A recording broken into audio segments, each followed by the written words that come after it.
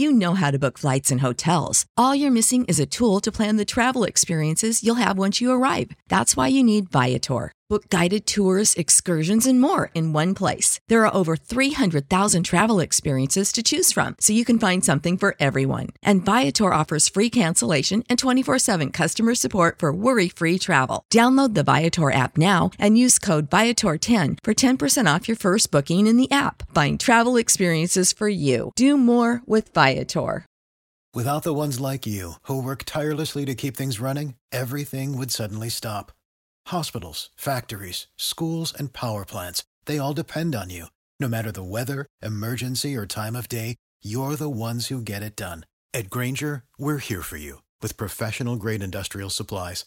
Count on real-time product availability and fast delivery. Call, click Grainger.com, or just stop by. Grainger, for the ones who get it done. Hello, and welcome to the Not Your Average Black Girls podcast. My name is Candace, aka Dice. I am a fashion designer, e-commerce professional, and an amateur chef, and I'm currently unemployed thanks to COVID-19. So I am 1/3 of the podcast, and I will allow the other members to introduce themselves. And let's head over to Jordan. Hey everybody, my name is Jordan. My degrees say that I am a doctor of jurisprudence, but I am honestly still figuring it out here. So, I'm just Jordan for now. Megan. What's up, y'all? My name is Megan. My background is in psychology, currently a social psychologist, but I'm also an entrepreneur working on those 7 streams of income. So stay tuned to hear more about that. Do you guys want to tell them how we all know each other? That just occurred to me. Yeah, so actually, it's a funny story. Me and Dice were looking for a small child to adopt, and we saw Megan, and I was real lost. That's not true. You should have seen Dice's face, Dice for was our like, listeners. "What?" Dice was like, Where is she going with it? Yeah. If anything, they would have adopted me. I was about Jordan to is say, the it would have been the youngest, other way so- around. We would have adopted Jordan. I hands know. down. Okay, so somebody who's more serious than me. I don't know if y'all want to take it away with how we met each other. It's very simple. We are all line sisters. there is no story. We are all line sisters of the incredible Alpha Kappa Alpha sorority incorporated. I'm gonna say y'all all that, but anyways, that's how we all know each other. Today's topic, but before we get into it, I'm sorry. We have a Not Your Average Black Girl shout out. I'm gonna let Jordan talk about that, and then we'll go into today's topic. So go ahead, Jordan. All right, y'all. So this is nothing new. I know everybody has been seeing this young lady's name all over your social media and also all over the news. But today's Not Your Average Black Girl shout out goes to the one and only Miss Breonna Taylor. For those who are not familiar with this story, I definitely wanted to take this time to just shed light on what's happening with this situation right now. And let me just pause because this is not even in my notes, but I do just want to give a shout out to all the celebrities who were recently just in Louisville, Kentucky, and honestly, everyone who was just in Louisville, Kentucky within the past week that were protesting on behalf of Breonna Taylor and demanding the arrest of her murderers. But let me get back into the story for those who may be a little clueless as to what's going on. So Breonna Taylor was a 26-year-old African-American female who was a medical worker from Louisville, Kentucky. And unfortunately, she lost her life due to police officers on March 13th.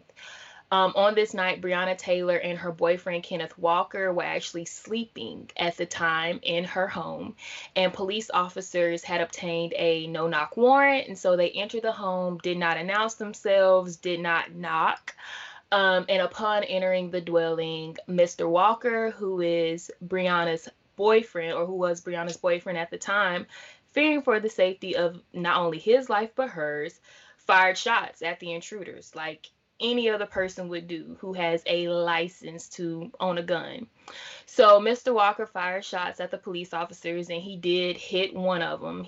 Reports say that he hit one of the officers in the knee, and that officer is expected to make a full recovery.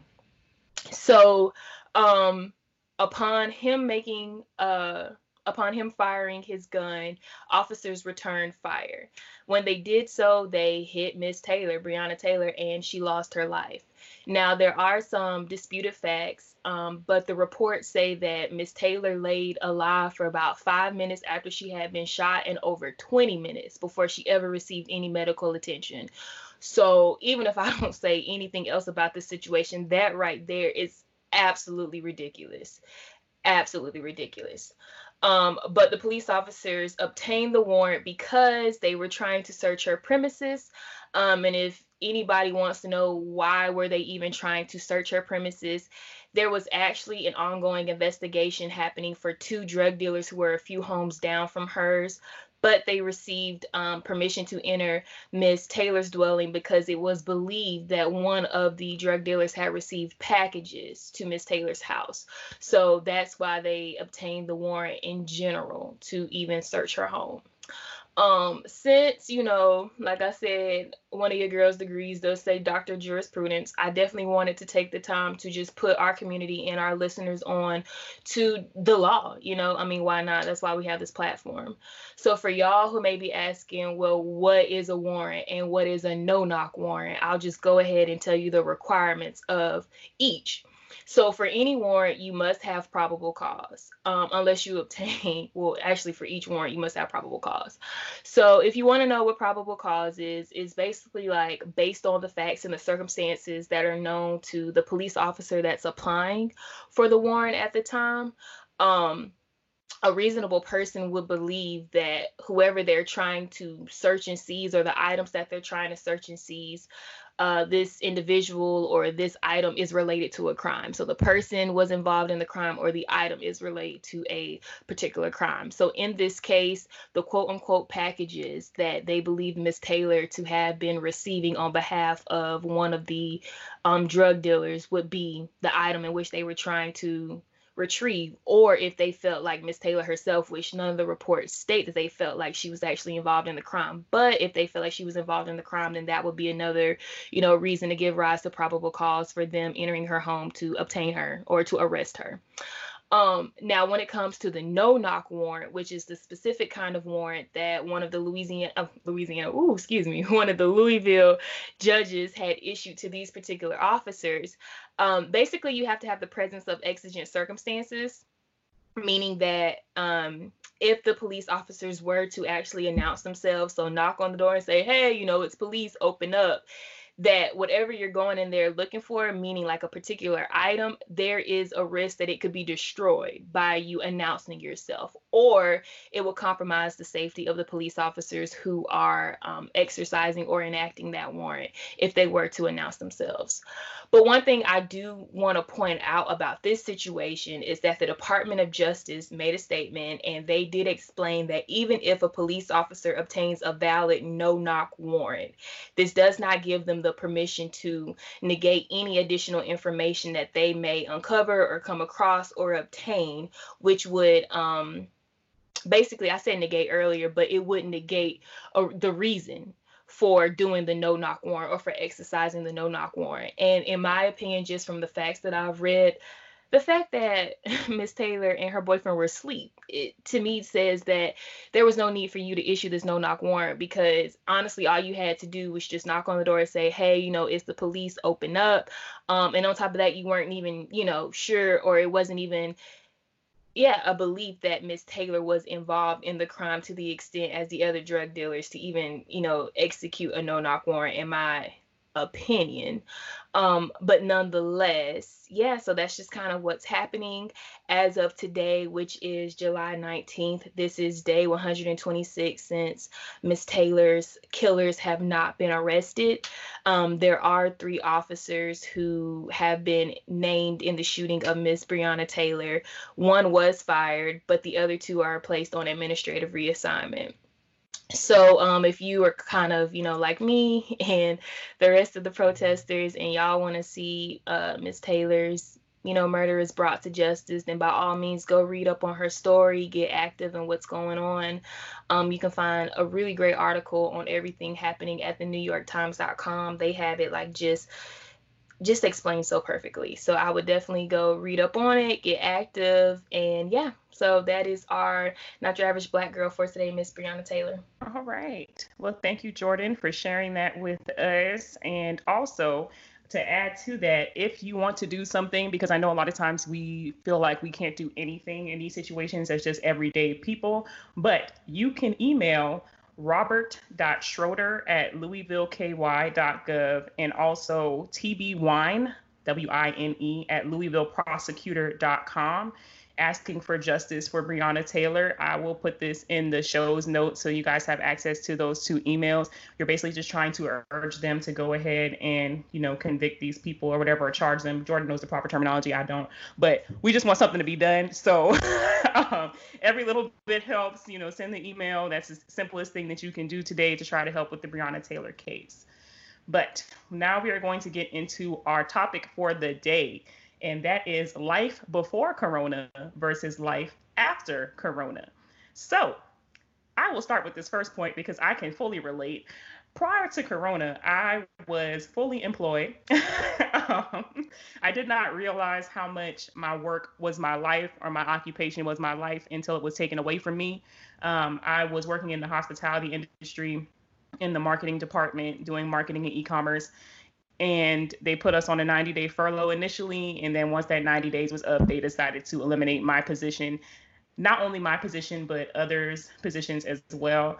But the point is, it just was pretty eye-opening to kind of realize how unstable life can be, and how you are just never really prepared for a lot of these moments and things that happen in life.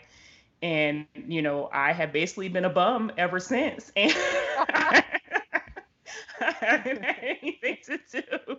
Every day is Saturday for me. So that was a big change, not having anything to do. And then, of course, as we all know, with Corona, you just can't really go anywhere. Or if you can, you're basically risking your life or your health.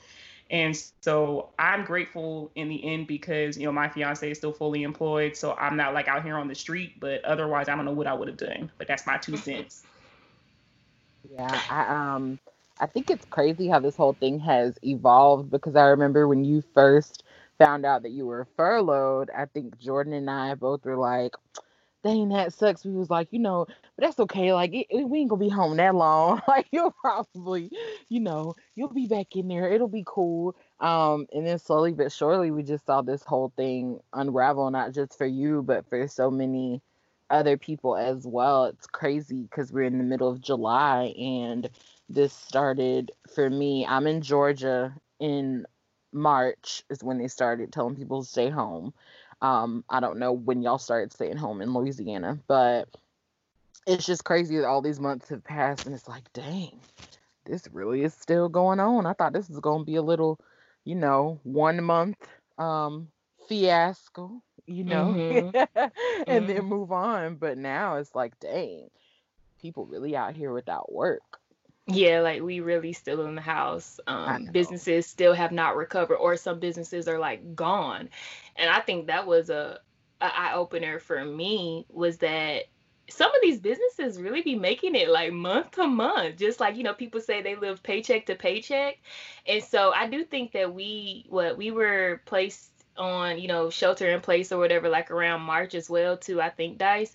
And so to see some of the most well-known businesses around Baton Rouge, I was trying not to give away anyway. So to see some of the most well-known businesses around here, to just go out not even 2 months into COVID, and I'm talking about permanently closed. That was a real big shocker to me, to see how these, like I said, these businesses are surviving, I guess, month to month, or literally customer to customer, order to order. So that was really crazy. And people were losing complete livelihoods, and like Dice said, had it not been, for her situation, thank goodness she was in the position to where, even though this did happen to her, unfortunately, I say we, but y'all can still make it, But there are some people where it's like it's really affecting their overall income. And that's Right. really crazy. That's really crazy. Yep. Yeah. And then, I'm sorry, the whole unemployment thing, where that was an issue, as I'm sure you guys had heard about. And I know I told y'all what I went through to get my unemployment. And it was just like, now, fast forward, here we are in July, and they're talking about, getting rid of the extra money, stimulus money or whatever that was coming with unemployment. So it was an extra $600. And, that may not sound like much, but it makes a big difference when you are unemployed, because I think people who have never been on unemployment are not familiar with it. They don't realize how like small that money is. And so they're like, oh, you just go on unemployment, you'll be fine. And it's like, not really, because the average person, you cannot afford to pay all of your bills just with the unemployment check. So with that being said, I'm not sure what's going to happen once they take away this extra $600. And I know like they're trying to incentivize people to make them go back to work, but I don't know where they think we're going to go work at, because there's really not anybody doing a lot of hiring right now. And if you do go, like, again, you're risking your life. So it's like, yeah, you can go work at the grocery stores and stuff, but I mean, that's basically like a cesspool, honestly. Like, yeah, you gotta do what you gotta do, don't get me wrong, but it's just not ideal, I think, for the average person to put themselves in that sort of position.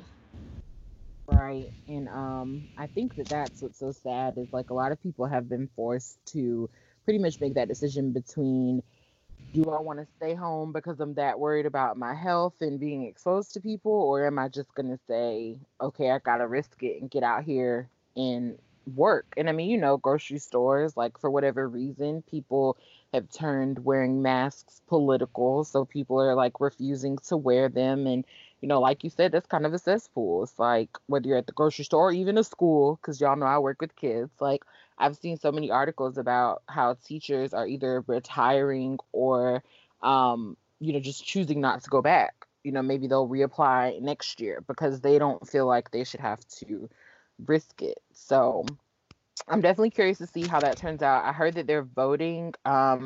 For us, I don't know when listeners, depending on when you listen to this, you might be a little bit behind, but for us, it's July 19th. I heard that the Senate is back in session tomorrow on July 20th, I believe. So supposedly they're supposed to be voting on, extending unemployment and a second stimulus check or stimmy, as all our friends like to call it, get another round of stimmies. So I don't know, who knows if they gonna vote on it, child. They funny about giving out the regular people money. Yeah. Yeah. I don't know. You brought up a really good point, about how this whole thing has become politicized. And, I don't know when that change occurred in society. I really want to say it had to be in the last decade because of social media, where we went from like trusting the word of people who knew more than us about a subject to now questioning everything. And I just think it's weird, because I just vaguely remember a time where if a medical professional said something, you were like, okay, that's what it is. And Yeah. now it's like, oh, no, that can't be true. No, because I read such and such on Google that said blah, blah, blah, and now I'm not doing it. It's gotten really weird out here, and I don't know when that happened. A lot of I'd even overnight be doctors. Yeah, and I'd even be willing to argue that I don't even know if it was within the past decade or if it's just under this current administration that everybody is now just questioning, and there's just so much confusion about the information that you're receiving. Because I mean, granted, there's always been like a little bit of skepticism anytime it came to the media. Like, I don't know about y'all, but I know my parents had always taught me that the news you see on Fox is going to be told from a different perspective than the news you see on CNN. But now it's just like the news anywhere. It's like, is it even real? Is it even true? Because, our current, whatever you want to call him, the current leader of the United States, I mean, he just puts out so much fake news in his own words that you just do not know what to believe. You don't know what to really do for your own personal health and safety. So, I mean, we just don't know. We just don't know.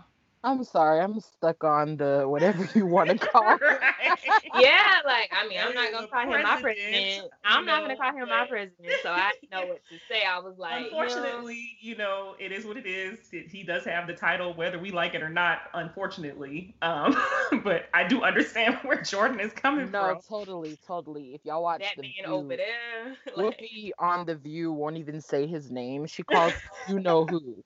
No, for real. For yeah, any of my View watchers out there who are listening to this podcast, you know what I'm talking about. Like, yeah. since he has been elected, possibly slightly before, it's you know who. And like, if you don't Hmm. watch that show, you're like, who is she talking about? And you got to Oh, listen to the topic for a second to be like, oh, that's what she's talking about. She does not say that man's name. Like, that's how disgusted she is I'm with with Well, Whoopi. I think I think I said the last 10 years only because I agree that it's gotten like really crazy now. But I feel like in the last decade, you kind of saw this slow crawl of like Google professionals. So it's like, oh, I Googled it and now I'm right. Oh, Yeah. I Googled it and now it's this. Versus in the past, you really didn't like people use Google, but it wasn't like the end all be all of a conversation. It was like, oh, I use Google. I have medical experience. I have this background. Here's why I think this way. I mean, I have seen, I'm sure y'all have seen it too, especially with the mask. I have seen people who have no medical background, no medical knowledge, just maybe held a few conversations with some friends who are in the medical field, and they're arguing scientists down about a mask. And I'm like, I mean, you guys have like the biggest balls I think I have ever seen because hmm I'm the type of person, I don't like to sound stupid. So it's like I'm not going to argue on something if I don't have any knowledge about it. Yeah, you can have an opinion, but I will strictly say like, this is my opinion. But once you present to me these scientific facts and numbers, I'm going to shut up. But I have seen people just go back and forth, back and forth, back and forth, screaming at each other, and I'm like, you are not even in this person's like arena. You're not even remotely in what this person is in, and you're arguing with them. It's just hilarious to me. Like I just don't know what happened. I don't know. It's Everybody's gotten an strange. expert. Yeah. Yeah. Yeah. It's Everybody's gotten an expert. strange. I was just sitting here thinking about what you were talking about with like employment and stuff and life before COVID.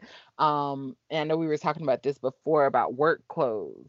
And it just dawned on me, y'all. I don't think I've put on like some business slacks since March 13th or 16th. March Oh, 16th was my slacks. last day in person, like with coworkers and children. And I have not put on any of like my work clothes since then. It's been leggings, shirts, a couple of days like I've had some Zoom meetings or whatever throughout the time where we were still working from home before we were on summer break. I might have had on like a professional shirt. But the bottom half was like leggings, sweatpants, whatever I wanted to have on. I was just sitting here thinking, like, I ain't worn this stuff in so long. Like, No, definitely, definitely. As someone who still like has to go into an office, unfortunately, a few days out the week, um, even like in office attire has changed. Like I know a lot of people talk about working from home and having those Zoom meetings and how you're dressed up from the waist up and then, down below you just never know what you're going to get.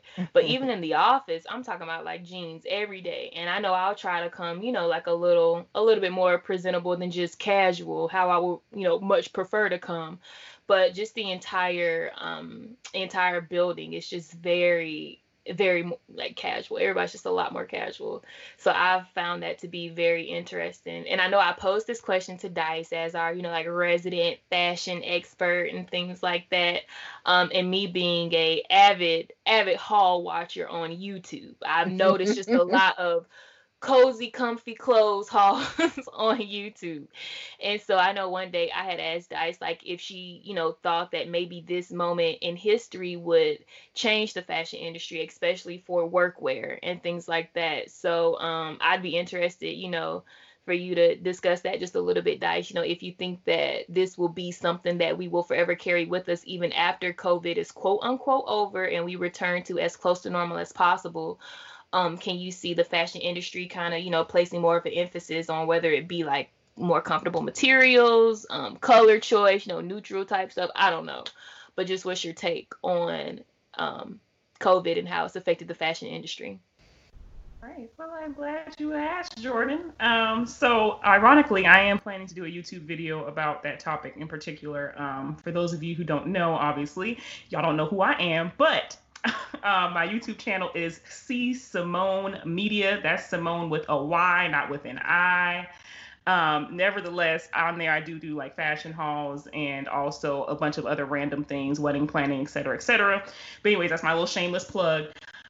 So as far as like my background, I do have a degree in fashion design and fashion merchandising, and I worked in the fashion industry for several years. And I feel like that's important to state because, as I said earlier, I don't like when people talk about things they don't know anything about or really know very little about. In history of fashion, like you will see anytime there's like a major event like a war or something like this, or even the most recent event that you've heard a lot now is the Spanish flu. It does change fashion. So like when wars happen, people tend to like obviously not have as much money as they used to have. A lot of people are living in poverty, so there it becomes more about wearing clothes that are more durable and sustainable and less about being cute and being fashion forward. Same thing with like the Spanish flu. It was in the same direction where you saw, people were dying, people are in mourning. They're not as likely to be like running around here, in loud colors and, being flashy. So I think what we're going to see for 2020, probably all the way into like 2022, is you're going to see a lot more of like hobo fashion, kind of like what Kanye called himself trying to do at one point, but it'll be at a reasonable price point. So I think you'll see a lot of that. You'll see hobo fashion. You'll see a lot more people focusing on staples. So it's like your pair of jeans that you know are not going to go out on you or anything like that. Going back to brands that they're very familiar with. Like speaking of jeans, I know everybody knows Levi's. That's always been a very iconic brand for denim. So people will go towards those brands that they know are not going to fail them, which is why you see brands like Forever 21 going down the tubes. Even Fashion Nova to me is kind of going on a decline because people don't have a reason now to wear those things. And so it's like, unless you just want to be cute in your house or in your friend's backyard, but it's like the chances of you buying up all those clothes like how you did before and like the fast fashion, and it's just not good for the environment. And I think people are becoming way more conscious of, oh, when I buy that $10 shirt, and then I throw it away in 2 or 3 months, we're starting to create a huge problem for these landfills and for these donation centers and stuff like that. So anyways, that's a tangent. But the point is, I think people are going to go to what they know, and they're going to go to what they know is going to last them. So your basic everyday clothes, your jeans, your basic t-shirts, things like that.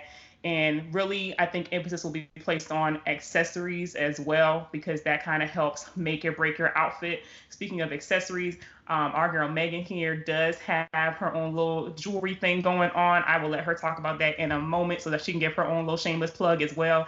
But nevertheless, that's what I think is going to happen in a nutshell. So also, I think the influencer culture is going to kind of get hit pretty hard too, because nobody right now is wanting to see you parading around in your Louboutins and all your designer drip while the rest of us is out here struggling to make ends meet. So that's it for me. Yeah, I think you made a lot of valid points, Dice, and I would say all those things that you were saying about people going towards what they know has honestly already started. I mean, I'm sure y'all have Mhm. seen that as well. I think it's already started, and one thing I paid attention to was these companies been sending out emails like daily about this percentage off, and buy one get one this and clearance this. They're trying to stay relevant. They're trying to stay in business because like you said, they know like you don't really have a reason to buy that jumpsuit because where are you going with it on? I mean, you can if you want to for when things open back up, but it's not a priority right now for a lot of people. um but you did touch on the accessories, so I'm gonna go ahead and let y'all know I do sell jewelry. I have a website that you can visit if you want to check it out. The website is royalcrownaccessories.com, royalcrownaccessories.com. Shipping is usually pretty fast, so you guys just go on there, check it out. Everything is nickel and lead free. It updates pretty frequently, so y'all tell a friend, tell a friend. It's one of my 7 streams that's gonna turn me into a millionaire. So thanks, Dice, for that reminder. I gotta plug at all times. And shipping is quick. I am a proud customer. I can give a little review, you know what I'm saying? And I enjoyed my purchases so far. Shipping did come real quick. Even in the middle of Corona, my girl still got that fast shipping. We thought only Amazon could do it, but Royal Crown Accessories got it too. So, Amazon didn't do it. Shoot, they stopped. They had slowed down.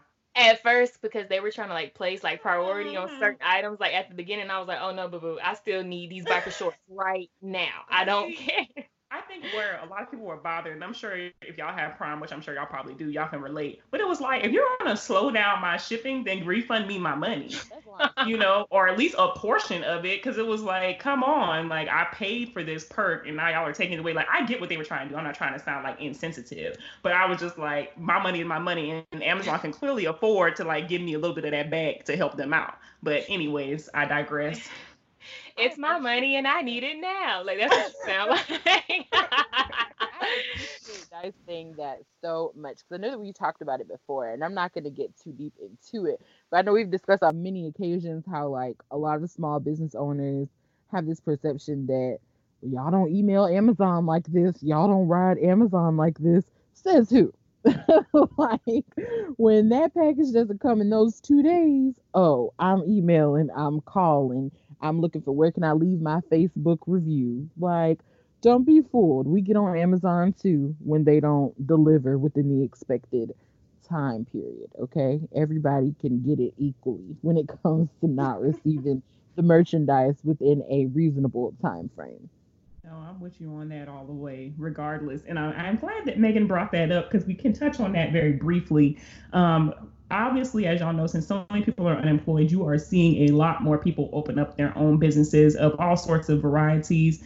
And, since this is a Black podcast and all of us are Black females, I do feel like we have some insight onto what's going on in our own community.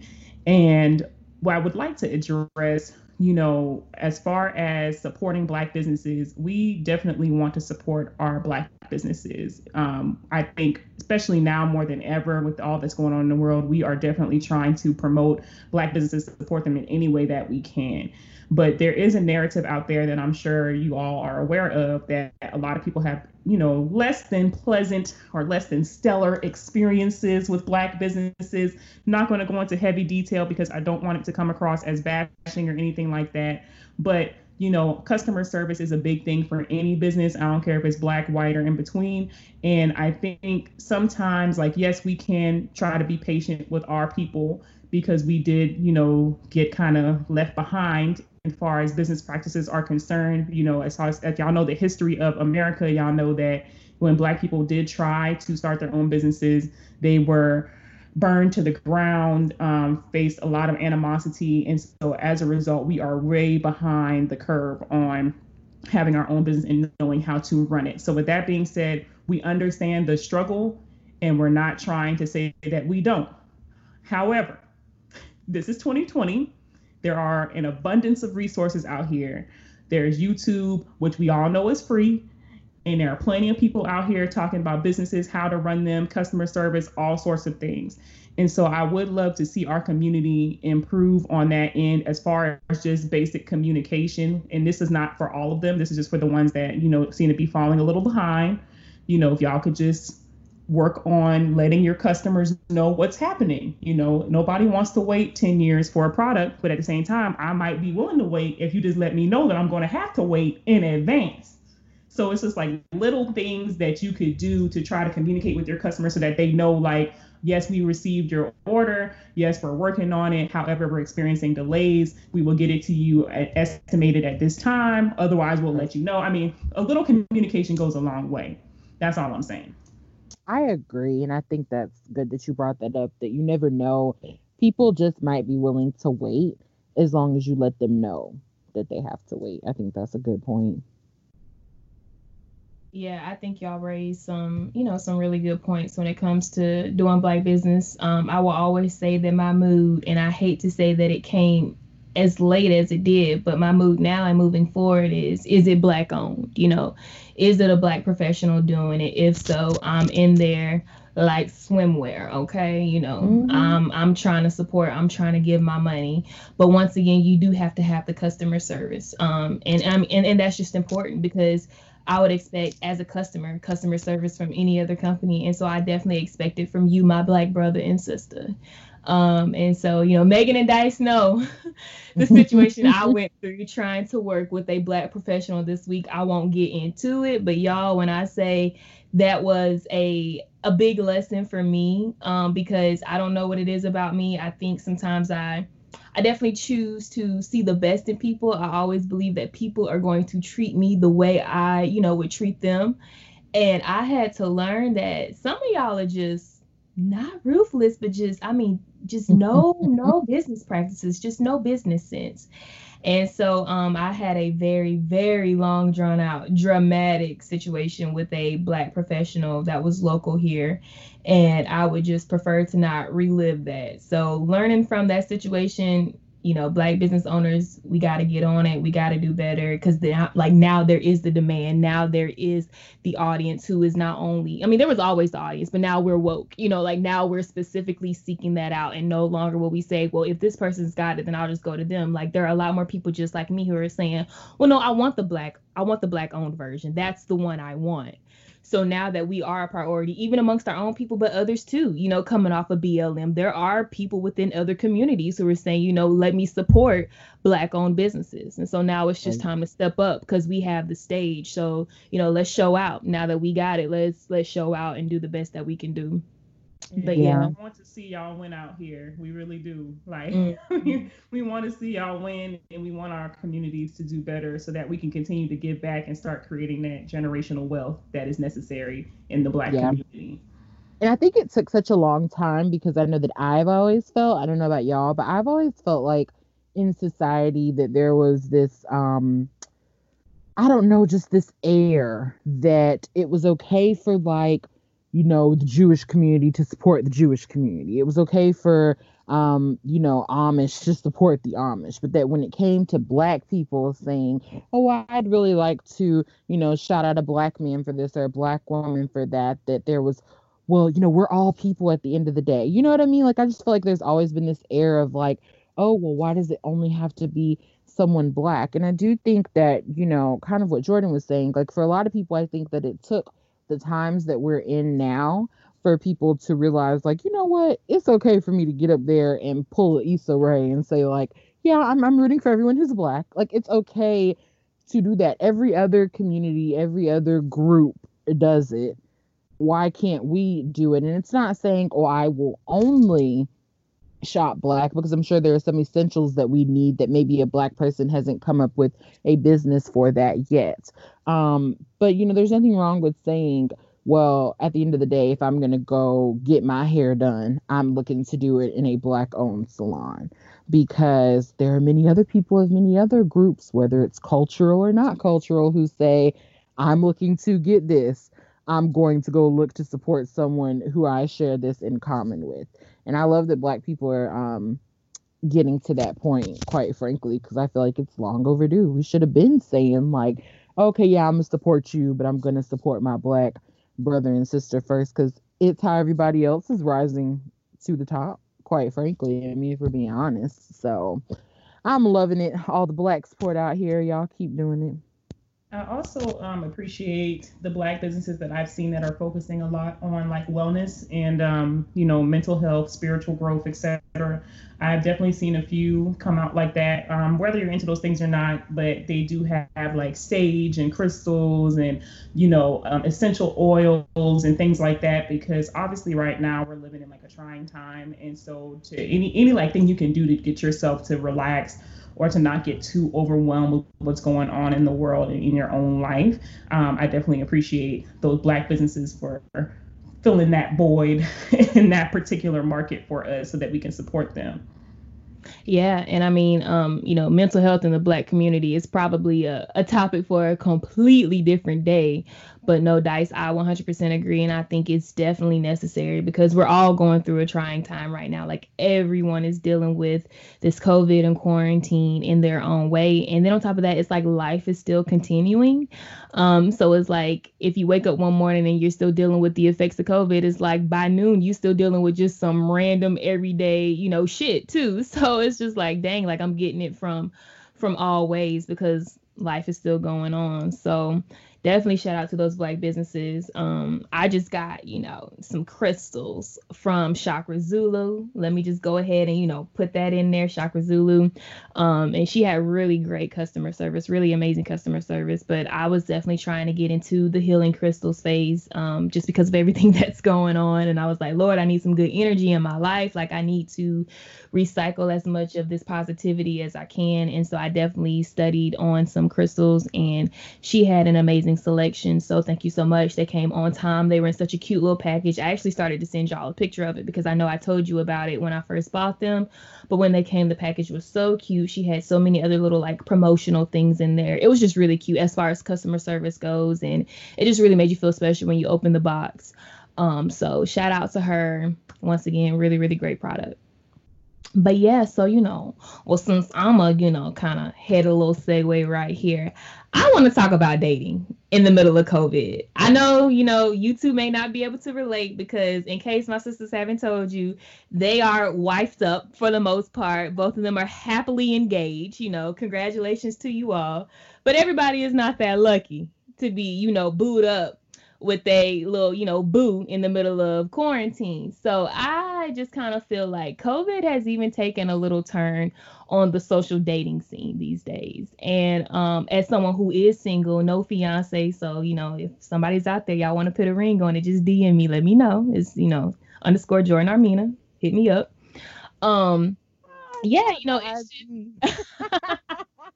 that's one thing I always tell people, like my mama, my brother, I hate to say it, but yes, my mama, and anybody else, if y'all see somebody that's cute, show them my Instagram. So I'm gonna just tell y'all right now, if you think I sound cute, hit my Instagram.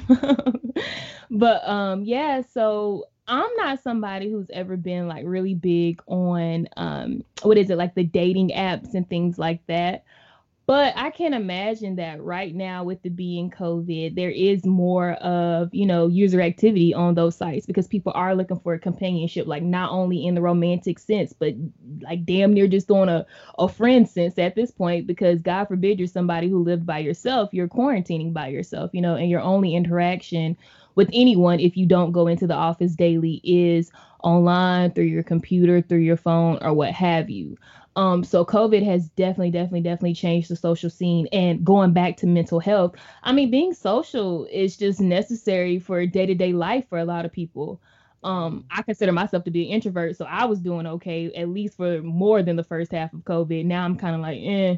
But for those people who are extroverts and quote unquote social butterflies, like I know they have been taking a hit. So yeah, I mean, ooh, child, COVID and social activity.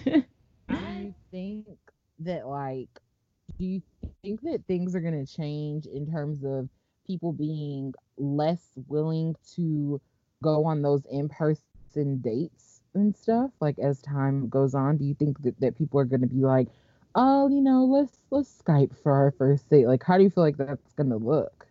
I think it's just going to depend on the person, because even now I have seen some of my followers like on Instagram talk about like social media, not social media, but like Zoom dates and things like that they've been on. So like somebody, obviously those Zoom or like FaceTime or something like that, and they will go as far as to like have dinner with one another. So like a whole dinner date situation, but just virtually.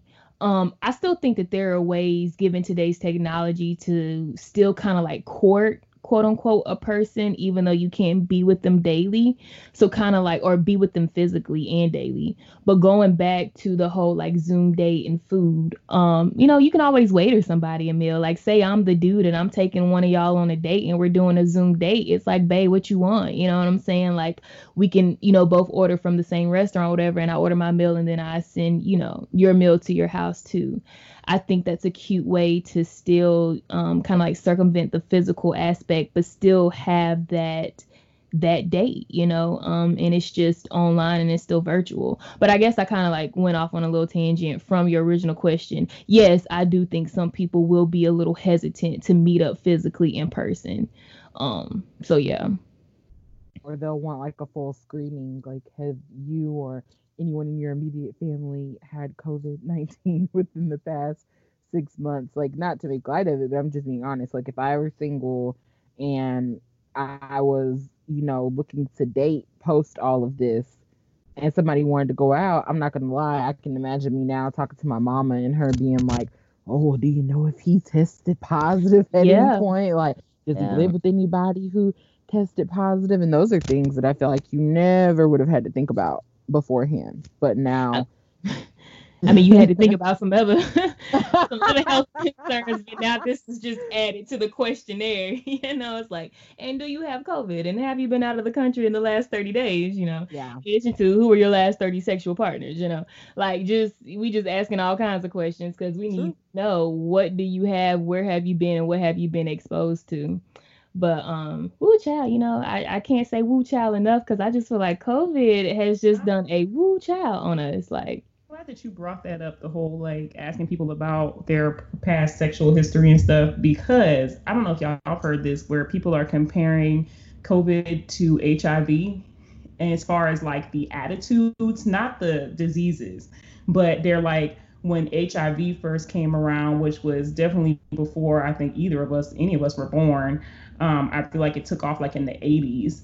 And I think that there was an attitude there where people were like, I'm not going to wear condoms. You're not going to tell me what to do. I don't believe this is real. This is a lie. Like, there was like a mindset out there of like denial versus like just non-compliance. So almost like how you see people now were like, I'm not going to wear a mask. You're not going to, infringe on my rights, quote unquote.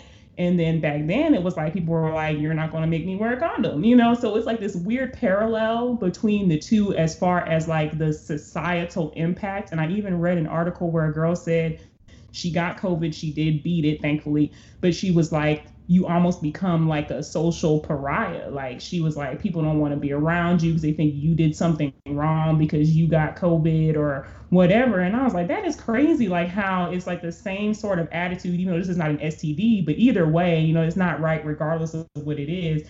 But people are starting to treat people differently if they found out that they had COVID or have COVID or whatever the case may be, because at the end of the day, they don't know. Like, with the HIV, they knew, or at least they seem to have figured out where it was coming from. But with COVID, they are still like real murky on the details, and they don't know how it's like really being transmitted. It's like the science is changing every day, as we already acknowledged. And so it's a little scary now to like be in that situation where it's like, oh, well, what if one of us does get it? It's like, is everybody going to treat me differently? Like, is nobody going to want to be around me anymore? Like, just some random food for thought. But yeah. I think for me, the one parallel that I see between the two is that would give me a lot of insight into the type of person, like, say this is the dating situation, right? And this is somebody that I'm trying to go on a date with, and they've tested positive for COVID or been around somebody who's tested positive for COVID, and it hasn't been within the required, like 14 days, 2 weeks or whatever. They haven't sought treatment or anything like that, or additional treatment after they've gotten their diagnosis, but yet they still put my life in danger by coming on a date with me, or AKA not wearing that condom if it were HIV.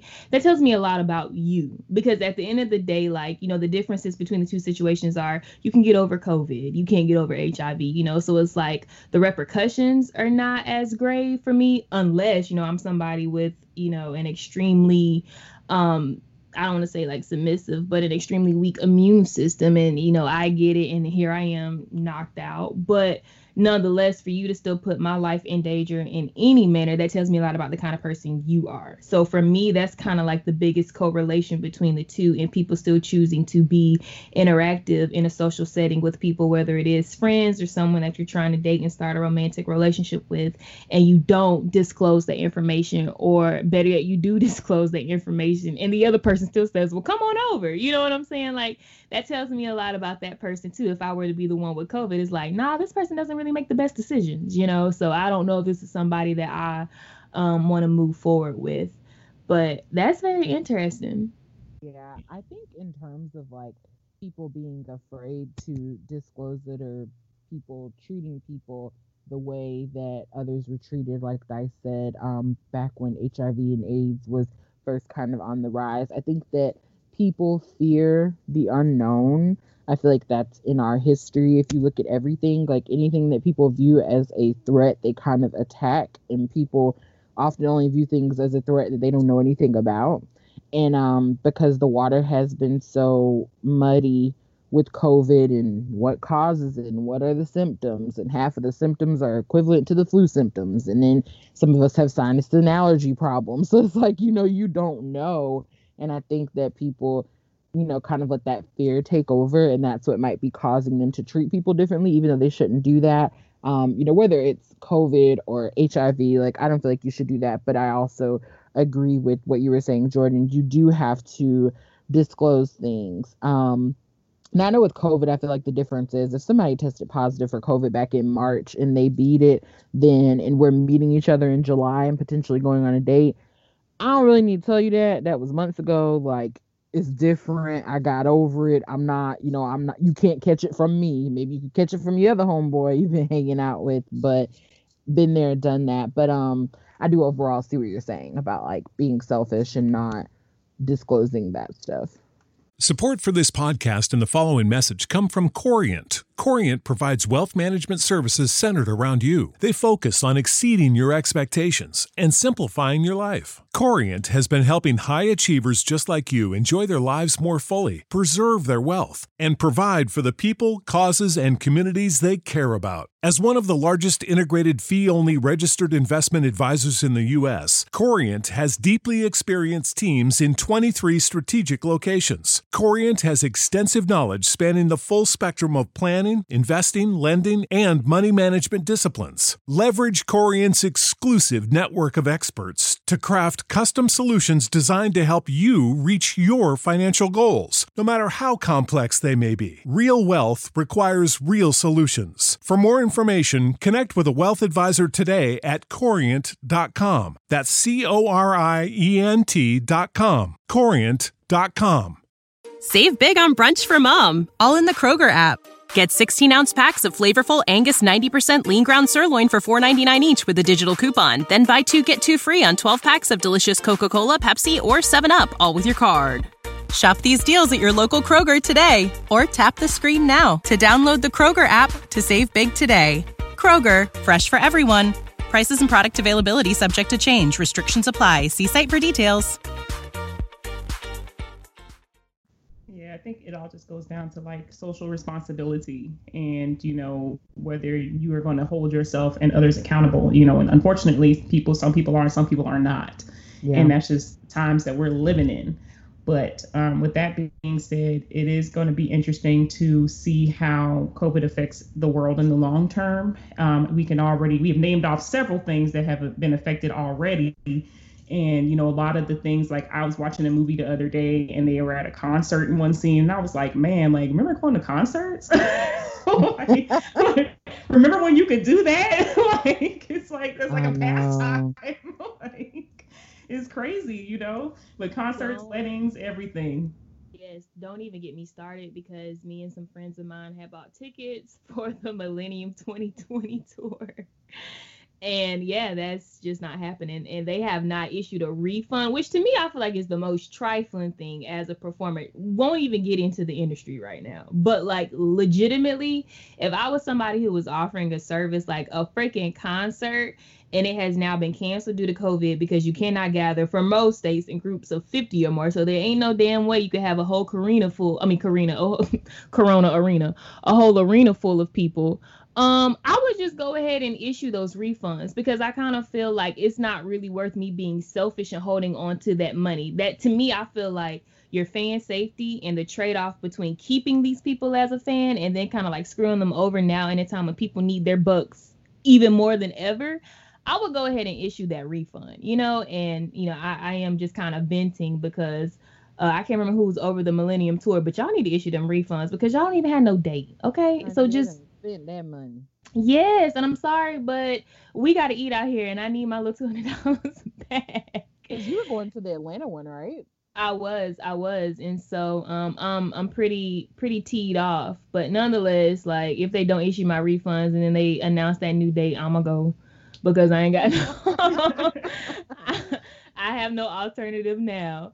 But no, I was just thinking, like, I do think that's kind of that says a lot about them and where their priorities lie, because we've been in COVID for a few months now, and the fact that they just kind of waited it out as long as they have without just going ahead and being like, you know what, let's give everybody their money back, because we're more inclined to make that money back if we show our fans that we care more about their safety and their financial status, you know, in refunding the money than we do about taking their money. Then they'll be more inclined to do business with us again. But to me, it's just kind of like they were like, aha, we got you now. We ain't finna give it up, you know? So refund my money, please. That's all I got to say. Yeah, it's crazy because I think, you know, and we've had this conversation separately off of the podcast, of course, but I think the fact that we took so much for granted, being able to go to a concert, you know, that was just like a basic thing. You know what I'm saying? It was like, yeah, whatever. And then like in the case of me and Megan, you know, we were planning weddings, and it's like, again, it was a common occurrence. It's like, yeah, plan your wedding, get married, move on. And now it's like, can we even have the wedding? Like, you know, like we just don't know what's going to happen anymore. And it's just like every little thing, people who had birthday parties, baby showers, you know, all of these events that we as a society have come to accept as the norm or as even necessary to some people are now looked at as, oh, that was just a luxury, you know, like there are people who will never have a birthday party, never have a wedding, etc. And we're up here, you know, people pitching fits because they can't have them. And don't get me wrong, from the wedding perspective, I understand to an extent, because you start paying your money into something, and it's very difficult in a lot of cases to get your money back from these vendors that you use for your wedding. So financially, especially in these times, I totally understand like being upset that you can't even get your money back. But I still look at it as, you know, at the end of the day, this is out of my control, and it would be nice if I could still have my wedding. I don't know. My wedding is not until October, but you know, everything changes so rapidly these days. I just don't, I don't know what's going to happen. So I'm just like, we'll see. But I think more than anything, a lot of us have learned to not take things for granted anymore, especially like your own life and the people that you care about or whatever, because this virus is getting closer and closer to home, and you're starting to meet people now. And it's like, oh yeah, my cousin, you know, has it, you know, my mama, somebody's grandfather passed. I mean, it's just gotten so crazy to the point where it's like in your own backyard and you can't run from it. So cherish the people you have while you have them. Yeah, and I kind of feel like, you know, this might kind of segue or trickle into some of the other topics that we want to discuss for, you know, not your average news, but going back to just the whole concept of life is not promised and we should not take things for granted. There has just been so many lives lost in 2020 and just so many appalling things happening in 2020 every single day or every single second. It's like, it's just more bad news after more bad news after more bad news. And so I kind of feel like if COVID taught me personally nothing else, it's to make every day count. And for me to live my life every day in the way that satisfies me. Like, I need to be happy every single day, because you just don't know if you're going to have tomorrow to make yourself happy. And you just don't even know if you'll have the same people that you had today, tomorrow to be happy with, you know? So that has just been kind of the biggest lesson for me out of COVID, is just to do what I want and what makes me happy every day. Oh, that was so sweet.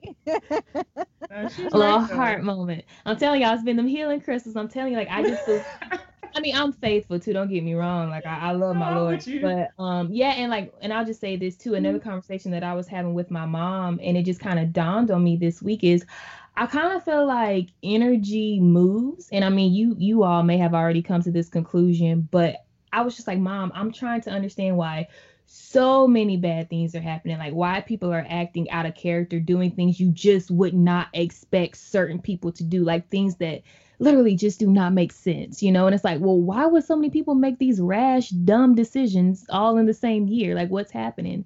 And for whatever reason, my mind just kind of settled on, I just kind of feel like it's that same bad energy that's just recycling and affecting people in different ways. And granted, we've probably had an outpouring of a lot more of it this year because once again, whatever you want to call him, the man that is the leader of this country, I feel like he came in with his own energy for 2020.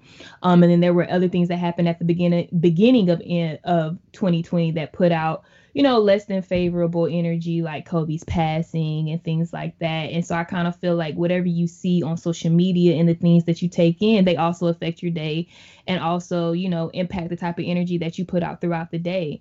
And, you know, granted, it's like however many billion people in the world and however many people in the US, I still feel like that energy from each person is just being recycled. It's passing from household to household, person to person, wherever you receive it from. I do feel like you are passing it off on other people. And now we've just kind of come to the point to where it's all accumulated into a big old shit show that is 2020 month after month. Like each month says, hold my beer to the last one. And we just get more and more and more.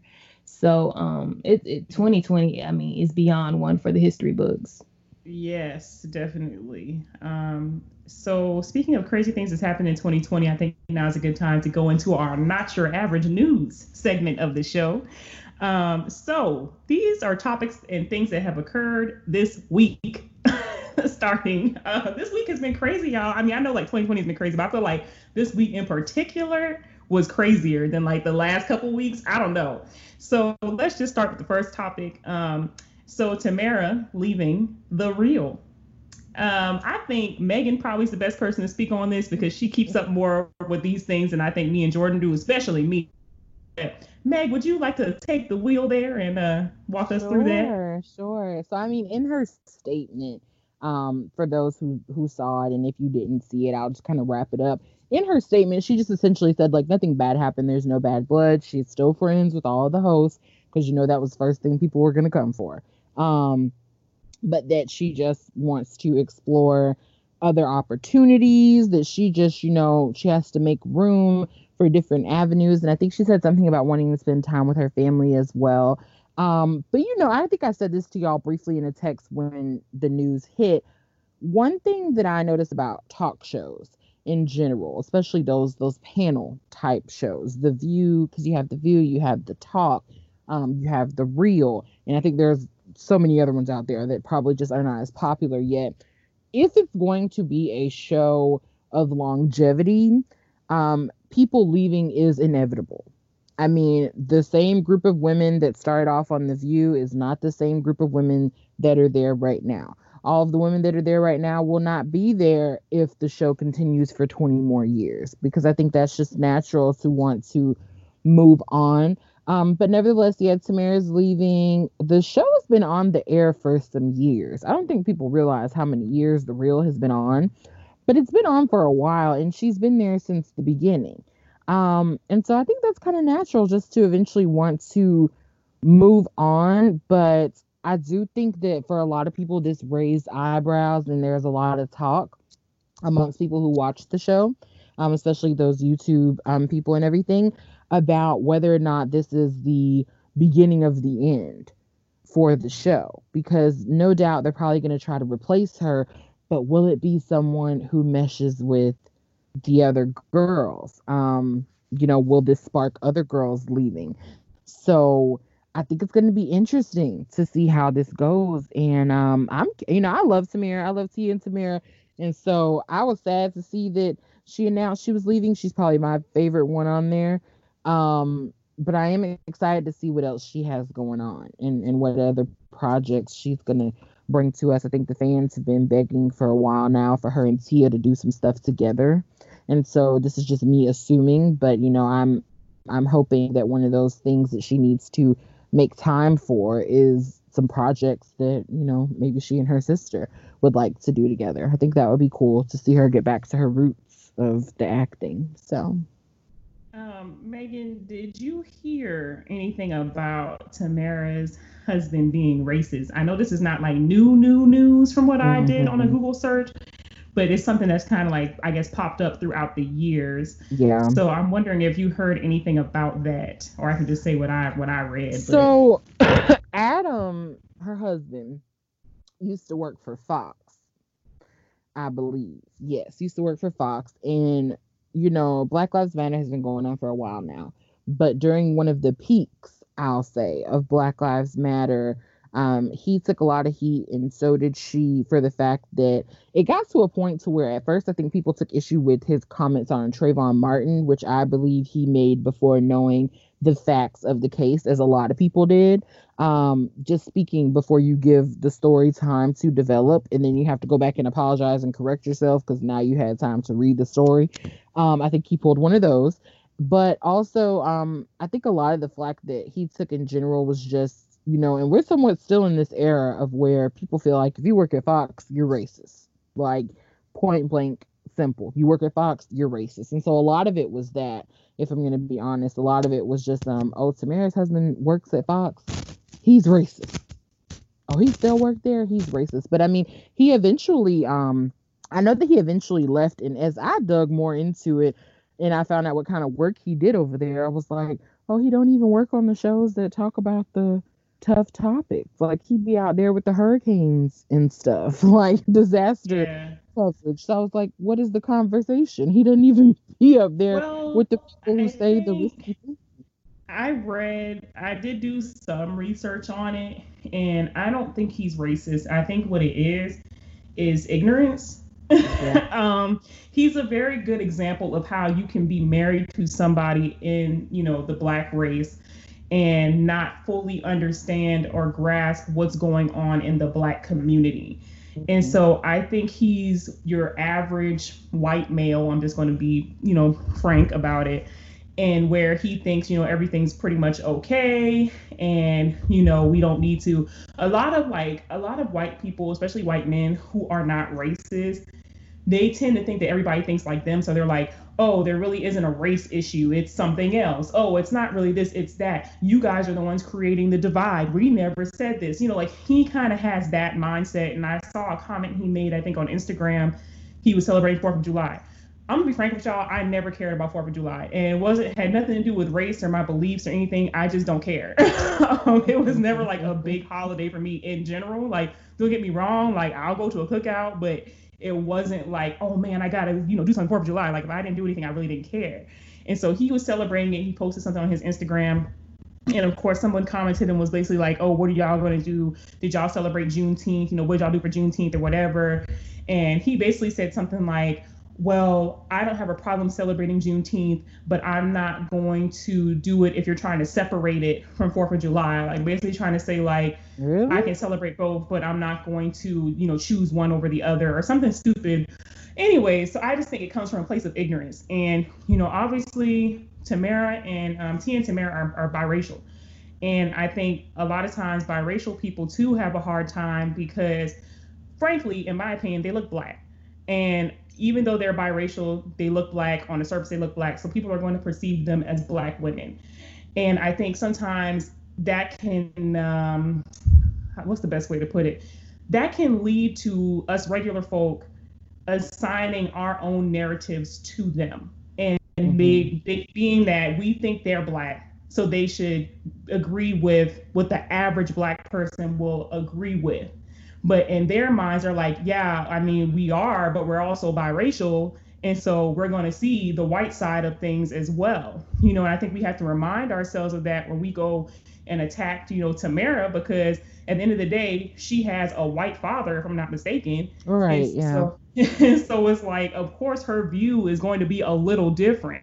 And so it's like, we can't be so quick to get upset with people when they don't necessarily agree with our narrative, because at the end of the day, we don't know what their upbringing was like and why they can't see things a certain way. And even, what's his name? J. Cole, who I was shocked to find out later on was mixed. I thought he was a Black man for the longest. I was very surprised when I found out he was mixed several years back. But he even came out recently and was talking about how some things he cannot relate to. Like, some things that go on in the community he can't relate to, you know, because it sounds like he was primarily raised by his white mother. Right. So it's like, yeah, he knows he's a Black man, but he may not have those experiences. So I think it's more of like a teaching moment than anything else, that we need to work on being more understanding and, you know, more cognizant of the fact that all of us have not had the same life experiences. Mm-hmm. And maybe we should kind of take that into account when dealing with people, especially somebody like Tamara who is of both races. And so I think she's probably got tired of trying to check everybody on her husband because she was like, he's not racist, which he very well may not be, but he just has said some ignorant stuff. Yeah. And I don't think it's come up in a while as far as like the show. It's been a while since I've heard her address anything that Adam has like said or done. And it honestly hasn't come up that many times. I know there's like this famous moment and Adrienne has like turned into a meme where she's like clutching her pearls because Tamara got real rowdy talking about it one day, and Adrienne was like, oh my god. But she hasn't talked about it much. But I think honestly she just, she enjoyed it while she did it, but I think homegirl has some other contracts, some other things she wants to do, and the reality of the situation is there's only 24 hours in the day, and she can't do that show and everything else that she wants to do. And I think that's probably more of what it boils down to, is she wants to accept some other opportunities, but scheduling wise, she probably can't make it work with her schedule, or she very well may be on some Amanda Seales type stuff, and maybe she has had her fill of whatever control executives or producers or whatever have over certain things that they say or how in depth they go to certain topics. Because for those who do not know, I do believe The Real is on Fox, so keep that in mind. We know Amanda Seales was not going to make it from the jump. Well, I could have told you that from day one when they announced it. I was like, this is a mistake. She will not last long. This is not the show for her. Yeah, not the one at all. Nah. What else has happened this week? Well, speaking of The Real, I kind of feel like let's talk about Tamar real quick. Tamar, yes. Yeah, so that's been pretty crazy, and I could just speak on what I've seen on social media.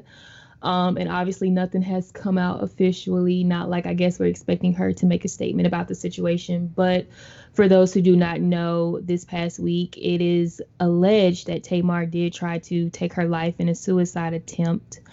And thank goodness she was unsuccessful. And she has, I feel like, some loving people around who prevented that from happening. And more news has just kind of been coming out day by day. More celebrities have been showing their support of her day by day. And I feel like just kind of going back to the mental health conversation that we kind of brought up earlier in COVID in the Black community, you never know what other people are going through. And so once again, I'm thankful for those Black businesses like Dice said, who stepped in to fill that void right now and be the voice of Black mental health and just post those little quotes, because you never know how, your family members could be going through the same things that Tamar was going through. So obviously, like I said, nothing is official and it's all, alleged. But, I just pray that whatever she's going through, that it definitely just gets better for her. I saw a lot of people were bringing up like little hints, where she changed her name on Twitter, was it, or Instagram, to Tamar Slave Braxton. And people were talking about how she sent her family a cryptic message on what looked like to be Snapchat, if I'm not mistaken. I think it was Twitter. Twitter, oh my gosh. So I don't have a Twitter then. But she sent her family like a cryptic message. And so I don't know what's going on, but my heart definitely goes out. Anything that's, mental health related definitely kind of pulls at me, because that's a battle between you and you, and those are some of the toughest battles to win. So yeah. Definitely praying for her, because that's crazy. And you never know, you just never know what somebody got going on or what they're going through. And I think a lot of times as celebrities, we just on the outside, as regular folk, we like, oh, they got it made, they got it all together. Like, what more could you want in this life? But it's like, I know that she's had some serious issues in the past as well. And so I think, sometimes you just need more help than you realize. And I know that this segues it also into the whole Black women thing, because obviously, as y'all know, Megan Thee Stallion and Tory Lanez cousin Meg had a fiasco. So that has brought to the light the topic of Black women feeling unprotected. And, it's very interesting because at the end of the day, the full story still has not come out. So let's just preface with that. But of course, social media being what it is, everybody's assigning their own narratives. And so there are some people on the team of Meg did something to make Tory want to shoot her. Some people on the team of there's no excuse for shooting anybody, period. It's social media, so y'all want to get the full gamut of opinions. But all that has been known is that they were in a vehicle. They were being chauffeured in this SUV. If you haven't seen the video, it is on TMZ's website. And all you see is Meg stumbling to get out the car. The police pulled up, asking to get out the car. She's stumbling because she had been shot in her foot. And her friend also got out the car. Tory Lanez is already on the ground at this point, laid out. And that's pretty much the whole video. It's just the police interaction with them. And Megan came out and basically said, like, she wanted to clear the air on some of the points, some of the things that were being said. And, basically she said, no, I was not being arrested. The police were taking me to the hospital or whatever. And then she later came out and made a statement. And I'm paraphrasing, where she basically said, I felt unprotected, like Black women, how unprotected we are or whatever in society. And she was talking about how people are making her situation a joke or a meme when actually it's like very serious. I think the Boys in the Hood meme is probably like the most circulated one right now. And I'll be honest, I didn't even know that people were making a joke of this situation for days until she made that comment, because you don't have Twitter, Joe. Yeah, I know. I'm so out the loop. I'm young, but I'm old at the same time, and I don't have a Twitter. But no, I did not know people were making a joke out of it. And I'm sorry, but the whole protecting Black women has been just a thought that I have come to. I've done a lot of thinking over COVID. If y'all have not picked up on that, I've done a lot of realization or realizing things. And Black women being unprotected and underrepresented has been a major theme of conversation that I've had with a lot of my family members. I have an older brother, for those who don't know. So he's a Black male, very successful in his industry. And I've had that conversation with him and his friends who are also successful Black males in the same industry about how you need, like, sometimes Black men are in the positions to where they can speak up on behalf of Black women because we aren't in those rooms to have the conversation. And so I feel like it's important for Black men to know what it's like, not only to be, kind of like a Black woman, or know what it's like for a Black woman in today's society, but also to protect them, represent us and protect us. And so I'm glad that Megan made the statement that she made, because I'm sorry, I just don't see what's funny about that. I don't see what could have been made a joke out of her situation. And I'm quite disgusted by not only the people who have found it funny or who have found the humor in this situation, but who then, publicize the fact that they think it's funny. So anybody who retweets, anybody who comes up with the meme, anybody who reposts, I'm sorry, but I don't see how you could laugh about that. I just don't. Especially because what little we all do know about Meg and Tory, they were friends. So we may not know about, what caused the shooting that night or what caused the incidents that happened to occur.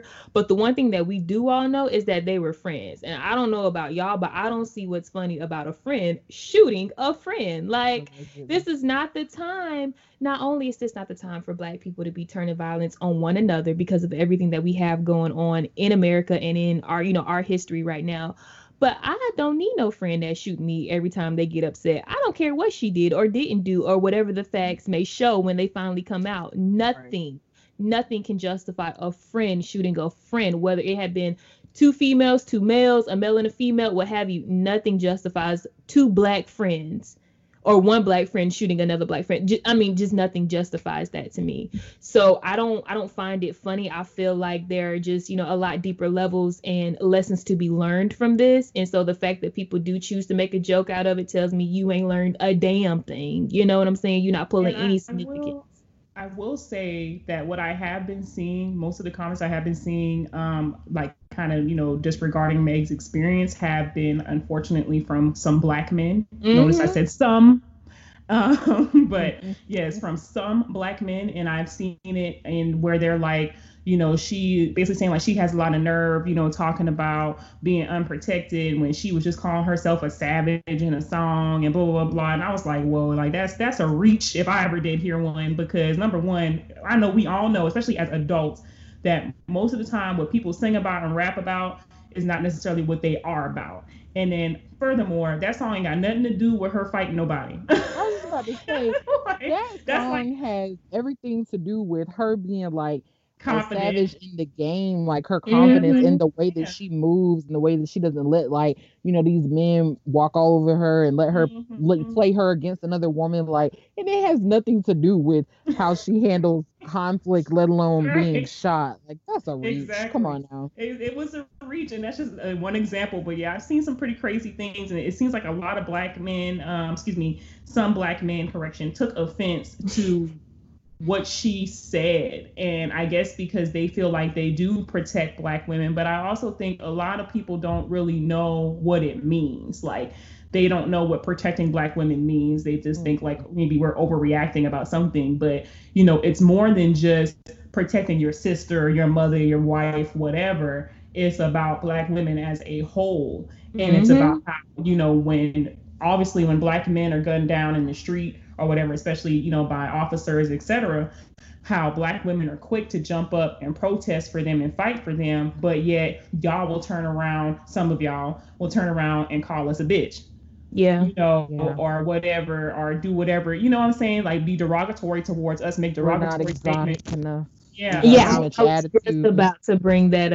just about to bring that up, even though that didn't happen this week. But it's like you'll have this mindset that if you have to choose, a black woman is the last thing that you'll choose, you know? And so it's like the audacity of some black men, in the words of Dice, for us to be the first people to hop up and advocate on your behalf, but for the other half, you know, we're the last ones that you're choosing if you're picking, you know. And so just picking in any sense of the matter, not only for a relational, you know, partner or romantic partner, but to protect. Just going back to the Megan Tory thing, we're the last people that you're choosing to protect and advocate for. And so once again, that has just been one of the many realizations that I've come to over COVID, and obviously some other personal life decisions or situations. But you know, black men, it's a unique dynamic between the black man and the black woman. I can honestly, it is. And I think this could be a whole other topic, honestly, which we're not going to go into, but I think people need to do more research on the history and really understand why there is this divide between black men and black women, and why there is a divide within our own culture with black people in general, because it definitely stems from the past, and it has ties to slavery and segregation and all that other stuff. You know, all of that contributes to why we have these mindsets that we do today. And you have, as an individual, you have to research it, you have to read it, so that you can realize within your own self how you may have been, you know, continuing these stereotypes, these issues, and not really helping our community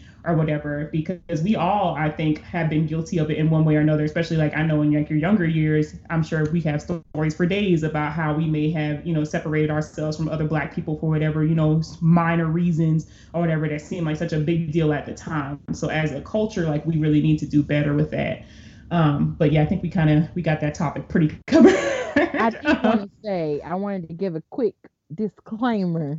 It doesn't make it right under any circumstances, because I do agree as far as the jokes about my cousin Meg, those are completely out of pocket. But I did want to say, you know, I think that for those of us who do frequent Twitter and are very familiar with the culture over there, I will have to say, specifically with Black Twitter, the theme of any day, every day is, you know, I'm here for the jokes, don't get serious. You know what I'm saying? And so, like I said, that does not make it right, because it's not funny. I wouldn't think it was funny if I got shot.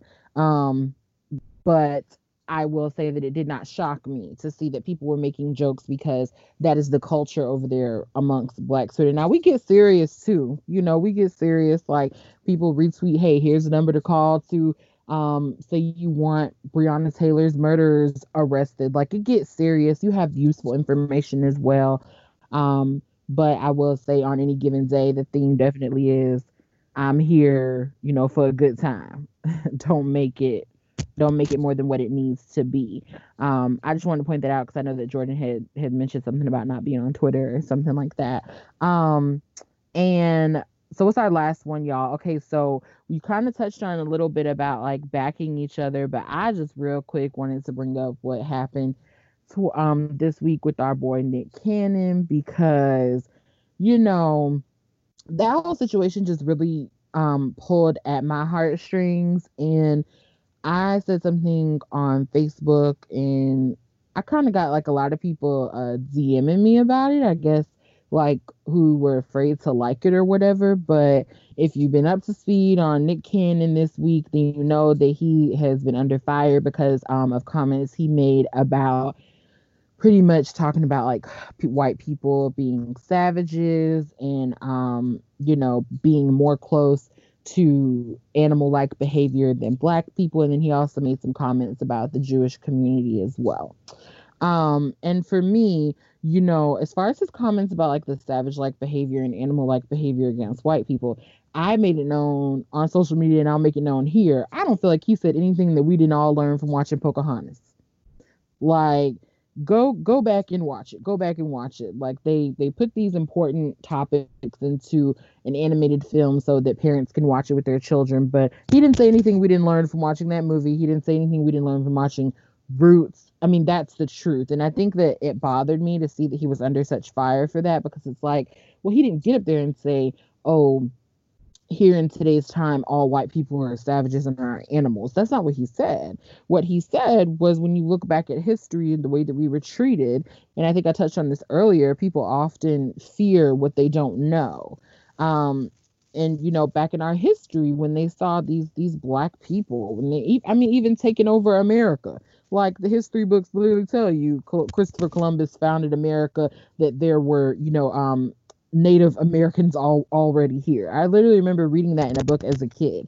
And so, what did they do? They took over the land. They used violence, like they forced them out. I mean, he was talking about our history, and that really upset me to see that he was put under so much fire just for speaking the truth. I mean, that's the truth. That's what happened with our history. I will say, with his comments about the Jewish community, I do think that it's good that he apologized. And I think it's even better that he pointed out that there have been a lot of Jewish people and rabbis who kind of rallied around him and were like, hey, let me educate you on the parts that you got wrong. I think that it's good that he was able to man up and say, okay, here's what I got wrong. But for me, I took great issue with the fact that, and I don't know, y'all might feel differently, but I don't feel like MTV or Viacom, whatever the company is, I don't feel like they did what they did because of his comments against Jewish people. I feel like they did what they did because he sat up there and he spoke the truth about our history in the way that white people have treated black people and just people of color in general. And I didn't like that. That upset me.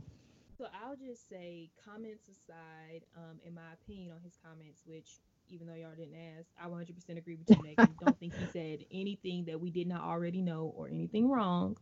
But I think for me, the biggest thing that stuck out was the timeliness in which Viacom was so quick to cut ties with him. It was like, the next day or 2 days after?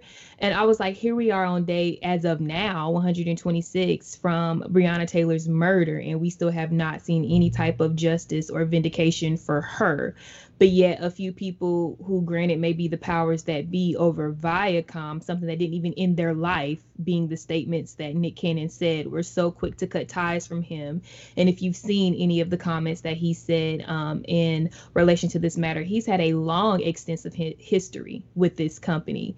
So for them to cut ties with him so quickly, that is what sent the biggest message to me. Not necessarily their, being offended, quote unquote, by what he said, but how quick they were to just say, well, bye, nigga. You know what I'm saying? Like, we done. Yeah. And I know I follow a few lawyers on Instagram, and so one of them is, she kind of specializes in copyright and trademark, and so she brought up some of the facts from the legal side, which I think would be great to point out. And Viacom actually applied for the trademark of Wild 'N Out back in 2019. And so for those who don't know, like, y'all know, Wild 'N Out was just on a whole new, in my opinion, kind of like rebirth as far as branding. Like, they had the clothes, they had the Instagram talent, like, I feel like it was a TV show that was becoming a lot more popular because it came out. I don't even remember when Wild 'N Out first came out, but then it kind of had its little downtime, and then it was like rebirthed with this newfound talent that was on social media between, you know, Vine and all the Instagram comedians and this, that, and the third.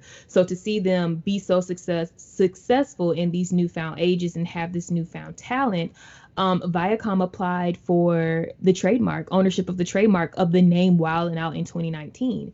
And so some people within the legal industry kind of feel like the timeliness in which we saw them cut ties with him, this was not necessarily just because of the statements that he made. This was something that they had in the works for a lot longer than now. And the statements that he made just gave them, you know, the good excuse to go ahead and cut ties with him. Right. To steal his work.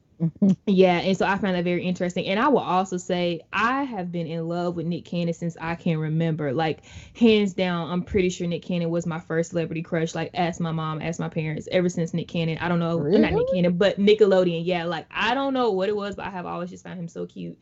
And I just feel like for him to have been, I know, it says a lot about me, right?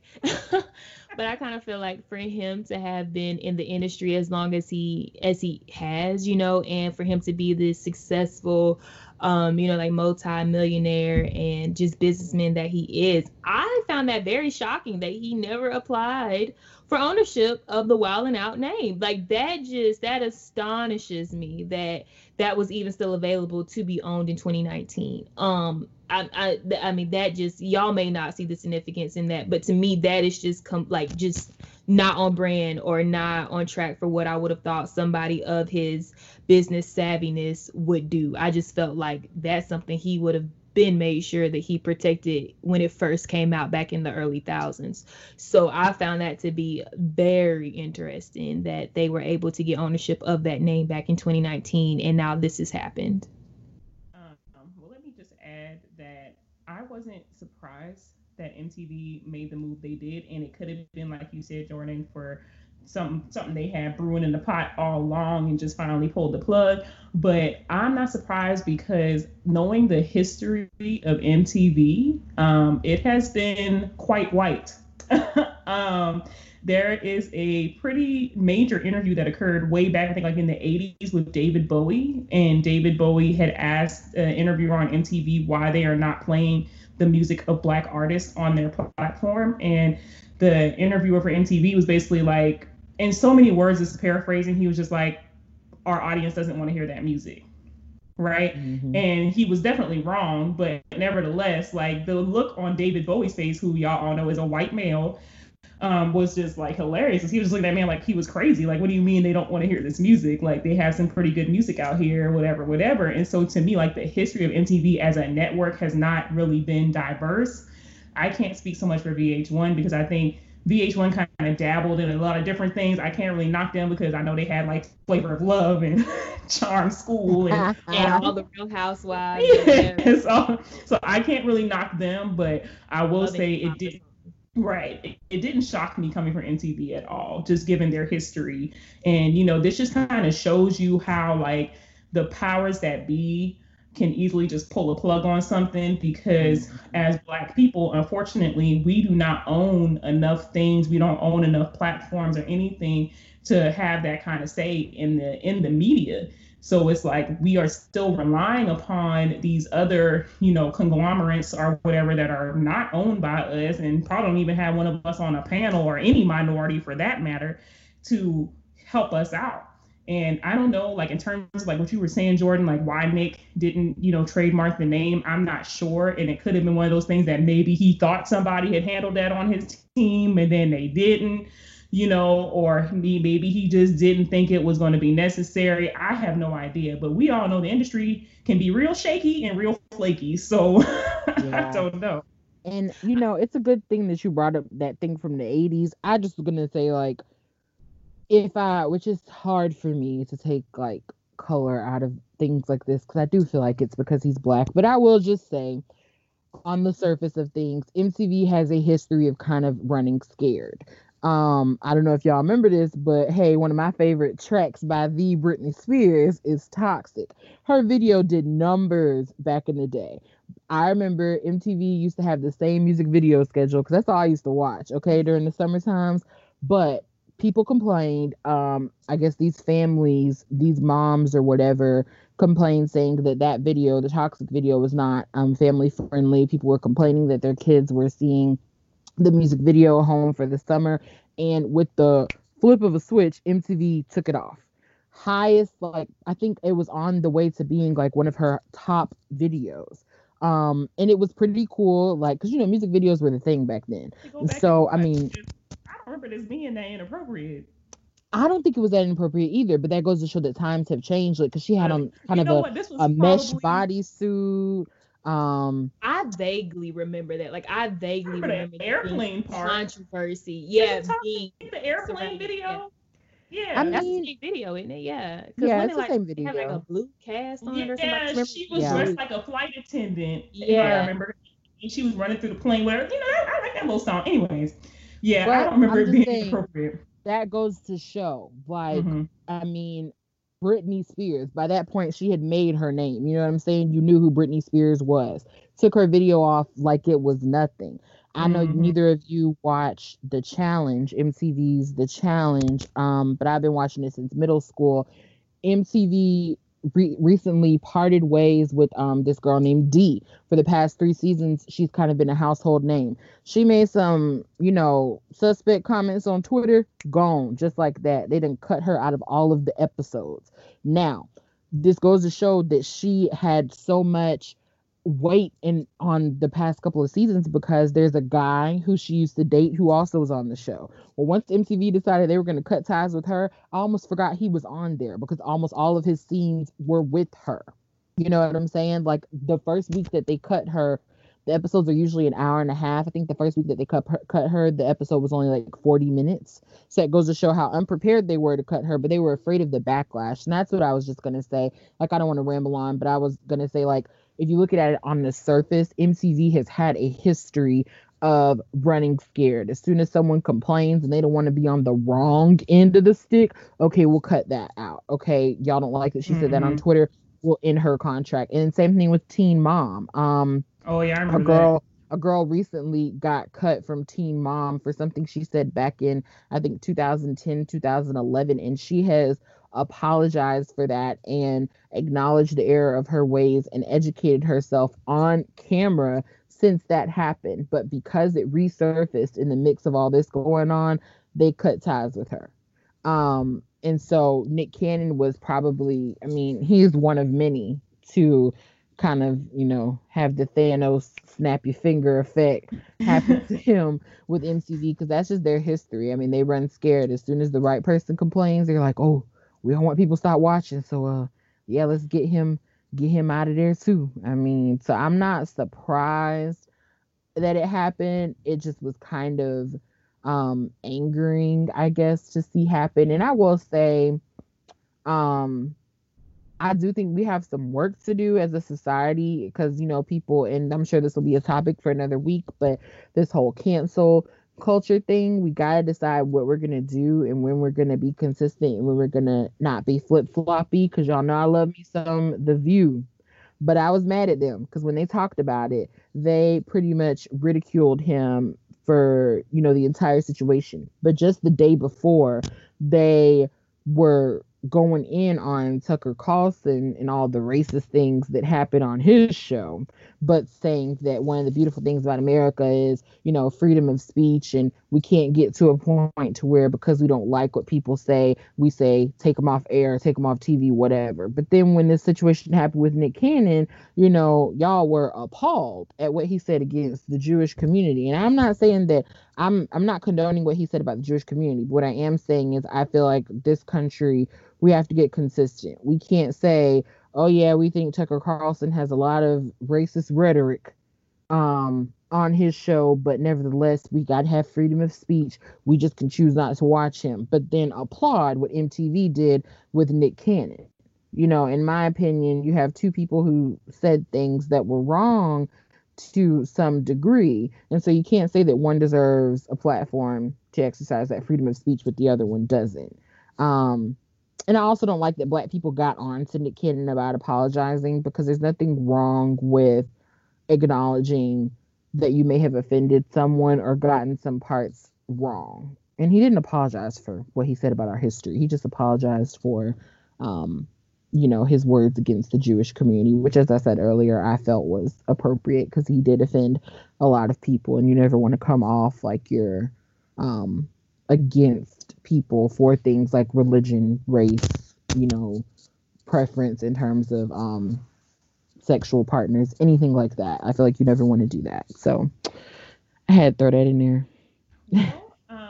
I think you brought some valid points, Megan. I think this was a successful talk on all the not your average news for today. But I guess we'll just have to see, what happens with MTV and VH1 and all of them. I mean, it might honestly end up hurting them in the long run, all this running away every time something happens, but we will just have to wait and see what happens there.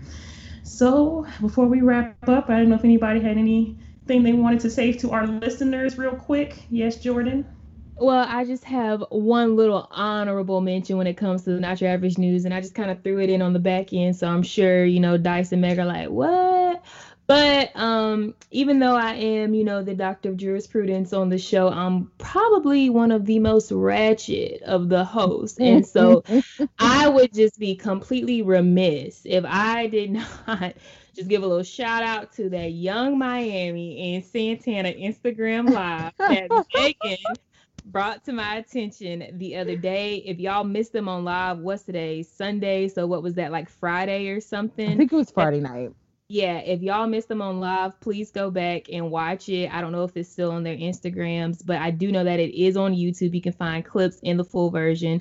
Completely hilarious. I love their dynamic. I think their roasting sessions are just, just amazing. I just quite love to see them going back and forth.